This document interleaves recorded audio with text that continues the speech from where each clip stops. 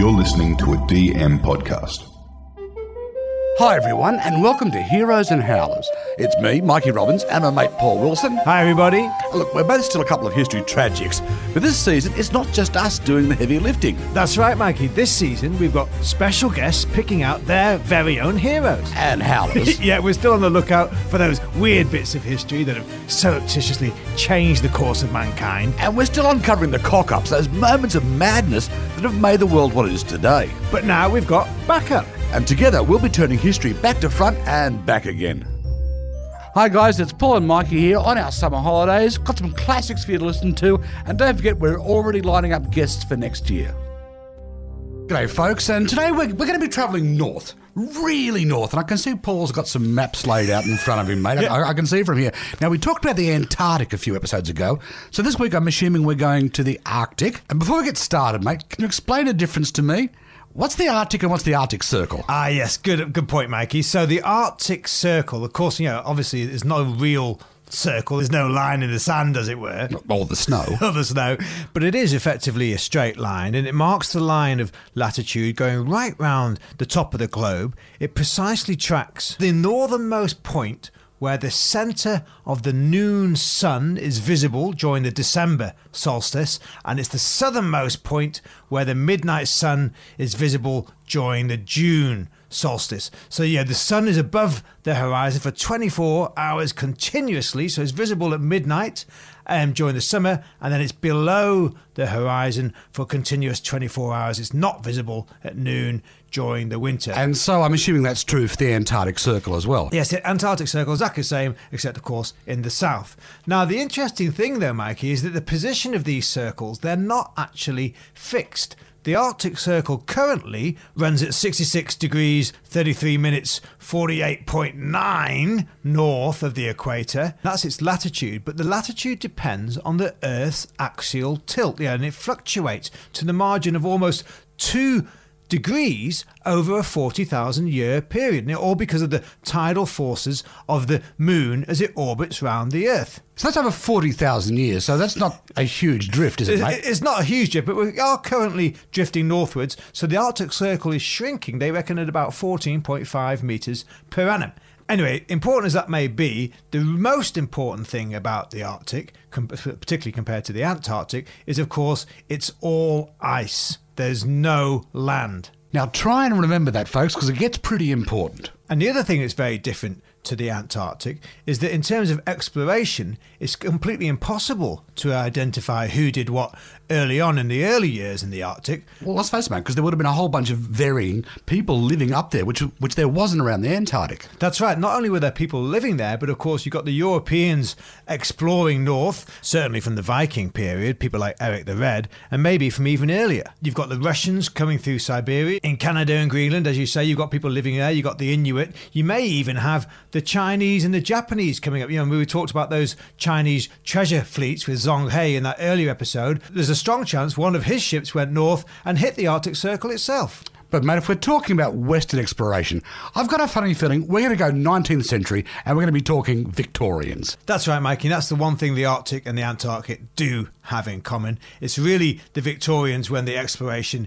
gets serious. And the first guy I want to touch upon is a name you remember from that previous episode, Sir James Clark Ross. Oh, yeah, I remember him. He was the howler who stitched up Charles Wilkes. Now, before he started doing dastardly deeds down south, he was up in the Arctic Circle with his uncle, Sir John Ross, and the two of them, they had their own expeditions, and then James Ross, the younger one, went on by himself. And to be fair, he actually discovered the magnetic North Pole on his expedition between 1839 and 1843. Okay, Paulie. Magnetic North Pole, geographic North Pole. I know they're two different things. I know that, but mate, how does it actually work? Okay, so the geographic is the exact top of the Earth, if you like, but the magnetic North Pole, that's the point on the planet where your compass, your needle, the little black needle, that's where it's magnetically drawn to. Now, I say black there deliberately, Mikey, as opposed to the red on the opposite end of the needle, because there's quite an interesting story behind that too. You see, the reason why those 2 pointers are coloured as they are, and the reason why there's a white bezel, a white circle in the middle, this actually goes right back to ancient history before the Romans, to the Phoenicians in the eastern Mediterranean. How come? Well, you see, you're red pointing south because below the Mediterranean is the Red Sea. To the north of the Mediterranean, You've got the Black Sea. is the Black Sea, and the Mediterranean itself, before the Roman times, who gave it the name Mediterra, middle of the earth, before the Romans, it was actually called the White Sea. And we're still using that up until this day.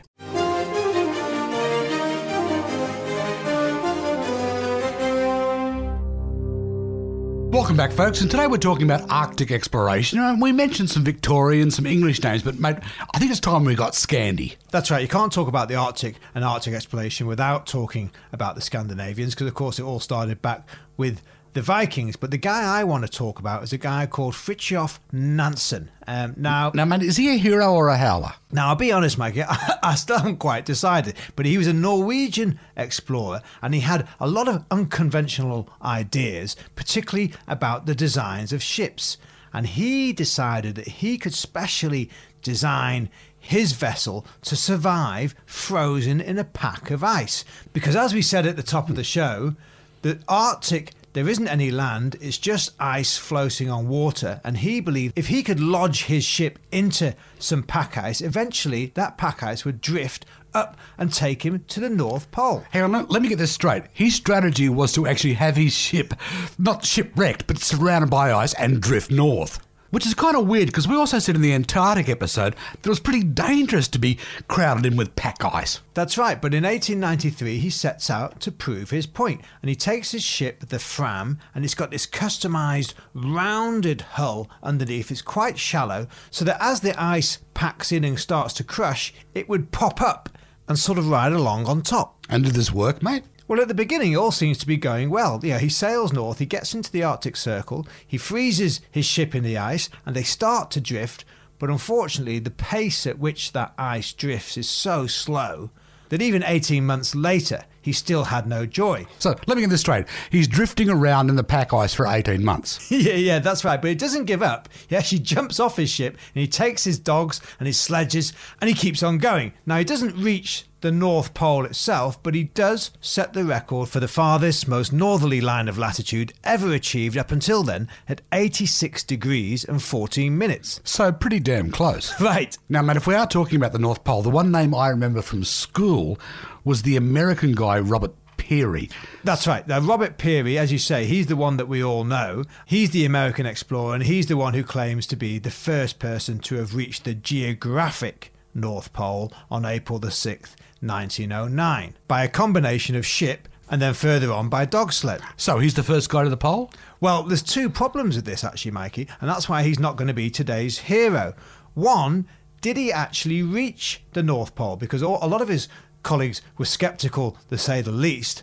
And two, because another guy, Frederick Cook, this doctor who'd been on various expeditions previously, some in fact with Peary, he accepts that Peary has completed his accomplishment, made it to the pole, but he counters Peary's claim with an account of his own rival expedition, stating that he had reached the pole a year earlier on the 21st of April, 1908. Okay, so how come I've heard about Peary, but I've never heard about Cook? Well, the problem with Cook is that there were also doubts surrounding his expedition, and these doubts were founded on a bit of previous form. You see, in 1906, this same Cook guy, he claimed to be the first man to ascend Mount McKinley, which is the highest peak, highest mountain on the North American continent, what's now known as Mount Denali in Alaska. But it soon turned out that claim was completely spurious. In fact, there are these notorious photos called the fake peak photos, which supposedly show him at the peak of Mount McKinley, which have all been proved to be just that, fake. And so when it came to his claims about the North Pole and his 1908 expedition, I'm afraid the experts and fellow explorers gave him a very short shrift. And realistically, Mike, it's probably a very good job they did, because the route that he described he took turns out to be very similar to the route that Jules Verne's fictional hero, Captain Hatteras, took in the 1860s novel The Adventures of Captain Hatteras, which is supposedly when the captain himself conquered the Arctic single-handedly using a fictitious route plucked straight out of Jules Verne's imagination. So, mate, if you're going to fake a route to the North Pole, probably not a good idea to take it from one of the most popular novelists of the time. That's right. But I suppose the big problem, Mikey, is that in terms of getting to the geographic North Pole, unlike with the Antarctic, you can't just stick your flag in the ground and say, I've made it. Because, of course, well, there isn't any ground, it's just ice. That's right. No matter where you stick your flag, no matter which piece of ice you stick it into, by the time the next person comes along, that ice floe may have drifted meters, hundreds of meters, perhaps even kilometres away. So you've got Cook on one hand and you've got Perry on the other. How do they decide who was the eventual winner of this? Well, the USA stepped in, as they quite often like to do, and there's a congressional inquiry into whose claim best stood up to the test, and it was Peary who won that. And he's probably right, because as I said, this Cook guy, he was a bit dodgy, he had some past form, and actually, in fact, in the 1920s, he ends up getting jailed for being mixed up in some dodgy get-rich-quick oil schemes. But personally, Mikey, I'm going to put them both down as howlers.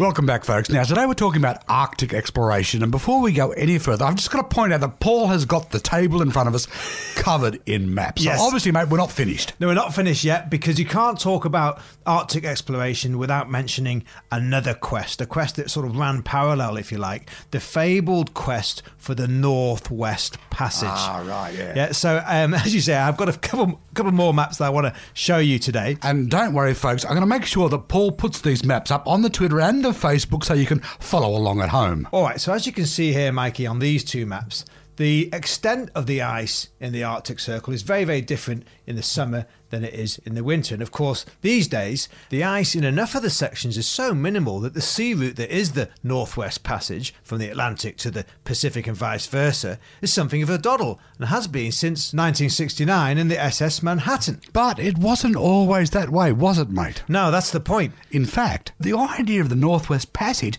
that's been the holy grail for Western exploration for centuries. Well, that's it. Ever since, really, Columbus first got to the Americas, Europeans have been looking for alternative routes to get to China, to get to the Asian markets, because it was soon pretty clear there was no navigable passage through the centre of the Americas. And sure, Magellan finds his way down past Cape Horn in the southern route, but that's a very long and very hazardous journey. So the Europeans all wanted to know, particularly the sea powers of England and Spain, could it be possible, was there a way to go around the north of the American continents, avoid all the danger of Magellan's route, save time and lives, and access the Asian markets that way? So what you're saying, Paul, is from pretty much the 16th century on, this Northwest Passage was like the ultimate goal for the merchants, the explorers from Europe. That's right, the final frontier, if you like. And if you look at this other map I brought in, Mike, here you go, please, yeah, you'll see why it's so important, but also so difficult. Sure, it's a great shortcut to get yourself from the Atlantic to the Pacific, but as these close-up maps highlight, it's a navigator's nightmare. Okay, mate, talk me through it. It's basically made up of three sections. Now, in the east, you're coming in from the Atlantic. You've got Baffin Bay. Obviously, you've got Greenland here. You've got Baffin Island. And you've got this stretch of water called Lancaster Sound. Now, that's very important. Right. Lancaster Sound. I'm going to write that down. Lancaster Sound, right? Keep going, mate. Now, to the south, as you can see, you've got this enormous stretch of water, what we now call Hudson Bay. And unfortunately, captain after captain thought this bay would hold the key. And decades are actually wasted, Mikey, poking around looking for a way through, only to be met by yet another dead end. And we'll come to that a bit later. But next up, if you really want to get your ship through, you need to head into this bit, the central section. Here, you've got this sort of archipelago of thousands of different islands in the Canadian Arctic. And from Lancaster Sound, you can head north and then west through the Parry Channel, which was discovered in 1819, and then you get through the Prince of Wales Strait, and suddenly you find yourself at Victoria Island. And then suddenly it all opens up. That's right, because the western part is, it's not quite plain sailing, but there's no major islands, so you can follow the coast, you can get round Alaska, and then exit the Arctic Circle through this big gap here. Okay, mate, that sounds pretty straightforward, but I'm guessing it wasn't that simple back in the 16th century. That's right. In the 16th century, none of that was known. It was just a white blank on all the maps, just as it was for those explorers that did make it into the Arctic Circle, a white blank mass of ice and snow on the ground. So they didn't know what was land covered in snow, what was ice-packed sea covered in snow. That's right. It was almost impossible for them to tell what was the solid mainland of what's nowadays northern Canada and what were these islands that needed to be circumnavigated. And let's not forget, too, icebergs around about the same size as Manhattan Island. But the prize of the Chinese markets was so big, Mikey, these European powers weren't going to be put off. In fact, in a strange sort of way, they were actually pretty confident. Why? Well, it goes back to our old friends, the Vikings. Because the Vikings, you see, they'd been sailing far to the north and to the west. They got as far as here, Ellesmere Island, and this one, Skraeling Island, on their hunting expeditions. And they'd started to trade with the Inuit, and the Inuit had told them of their great journeys through the snow and ice, which, of course, they'd been making often in small boats for hundreds of years. So you got the Spanish, the French, the English involved. You got all the big names, Cortes, Francis Drake, John Cabot. They all set out looking for this breakthrough. Mostly, of course, from the Atlantic side, but also, once more ships are exploring over in the Pacific, also from that side as well. Anything that might give them clues on how they might finally make it over the top. Precisely. In fact, in 1640, a Spanish captain by the name of Bartholomew de Fonte, he claims to have made it right the way through. Problem solved. Except it turns out this guy's a complete howler and just been going round and round Hudson Bay. Okay, Paulie, now that you've mentioned Hudson Bay a few times now, I'm sort of guessing there must have been a Mr. Hudson. Yeah, there certainly was, Mikey. Yeah, Henry Hudson, to be precise. Captain in the English Navy, and one of the greatest early explorers in the region. Yeah, he finds this enormous bay. Which he names after himself. Yeah, he finds Hudson Bay, and in the summer of 1611, he pushes onto here on the map James Bay, which a bit more modestly he names after James I, King of England. Oh, and Scotland. And Scotland, of course, mustn't forget that. And on board, he has an English and Scottish Navy crew. But the problem is, Mikey, this crew mutinies and sets Hudson and his teenage son John, along with 7 other loyal crewmen, they set them adrift in a small open boat, and they are never seen again. That's a bit harsh. Yes, it is a bit harsh, Mikey, and to make up for it, the British Navy send out a series of potential rescue expeditions. The most important of these rescue missions is the one led by Robert Bylot in 1616, along with his sidekick William Baffin, as in Baffin Island. Yeah. Now, they don't find Henry Hudson, unfortunately, but they do find Lancaster Sound, and they manage to go through it to the furthest northern latitude ever recorded, 77 degrees 45 minutes, and that's the record which stood for 236 years, which we mentioned earlier with Fridtjof Nansen breaking. Okay, mate, up until now, we've been talking about people coming in from the Atlantic side, but you mentioned before about people coming in from the Pacific side as well. Very much so, Mikey. And in 1649, there's a guy called Semyon Desnyov. I'm going to say he's a Russian. He was in the Russian Navy, and he's the one who finds the gap between Alaska and Siberia and discovers the access to the Arctic Circle from the Pacific. But hang on, mate, I'm looking at your map here now. That piece of water is called the Bering Strait. Yes, unfortunately for Mr. Desnyov, there's a guy called Vitus Bering, who's a Danish Navy officer, but he's actually in Russian service. He's with the Russian Navy, and he pulls rank on his fellow colleague Desnyov, and he gets the crowning glory of naming it after himself, the Bering Strait, which gives us yet another howler. Okay, so that's the Pacific side. But really, most of the headway is coming from the Atlantic, right, Paulie? And I'm guessing by this stage, it's mostly being led by the Brits. That's right, because we're into the 18th century now, Mikey, and this is really where the Brits do take over. In fact, in 1745, there's an Act of Parliament promising £20,000 British pounds as a prize to anyone who can finally put the Northwest Passage to bed. £20,000, like back in those days, that is a lot of money. That's right, and it draws in a whole nother set of big names. In fact, in 1776, Captain James Cook no less, is dispatched to have a crack, along with his Admiralty sidekicks George Vancouver and William Bligh, who of course you will have heard of. Mutiny on the Bounty all over again. So did any of them crack it? No, Mikey, that's the problem. They fail, and in fact the Brits keep failing all the way through into the 19th century, and that brings us to probably our greatest howler, Sir John Franklin. Sir John Franklin? Hang on, that name vaguely rings a bell. All right, well, Sir John Franklin, he's one of the great Victorian explorers, and in 1845 he set sail from the Atlantic side with confidence sky high. He's sure that he now knows the route he needs to take, but unfortunately in 1846 his ship gets ice locked near King William Island, which you can see here is about halfway through, and unfortunately he's unable to break free. In fact, Franklin dies in 1847, and the expedition is taken over by Captain Francis Rawdon Maria Crozier. That's a hell of a name, mate. Yeah, it is, but unfortunately in 1848 he and his crew have to abandon both the ships in their party and try and make their way to safety by heading south on a sledge. Now, it seems that some of them did actually make it quite far and may have even survived right up until the 1850s, but unfortunately none of them made it home. Then how do we know about them? Well, they didn't make it home, but some of the logbooks and notebooks that they took with them have survived. You see, the success of this expedition under Franklin was so important to the British Navy, they couldn't let it rest. So as soon as it was clear that they hadn't made it through, rescue expeditions were sent out to try and recover them in various search parties, the most important of which was led by Commander Robert McClure, and it was him and his crew that found these notebooks at the various sites and pieced it all together. Now, they didn't find Franklin or the ship throughout the 4 years of their expedition from 1850 to 1854. They are the ones to find the missing link to join the two sides of the Northwest Passage. The problem is, though, they're using their ship, the HMS Investigator, but to traverse this crucial middle link, they actually have to disembark and take a sledge. So they don't actually sail the Northwest Passage? That's right. In fact, they turn around once they establish that there is a possible route. And unfortunately, on this return journey, McClure's ship gets trapped by ice and stays trapped for almost 3 years. 3 years trapped in the ice in one of the coldest parts of the world. How did they survive? Well, that's it, Mikey. They actually almost didn't. You see, McClure's been sent out to try and find Franklin, but when he doesn't come home, another guy, Sir Edward Belcher, is sent out to try and find McClure. Unfortunately for old Commander Robert, he succeeds.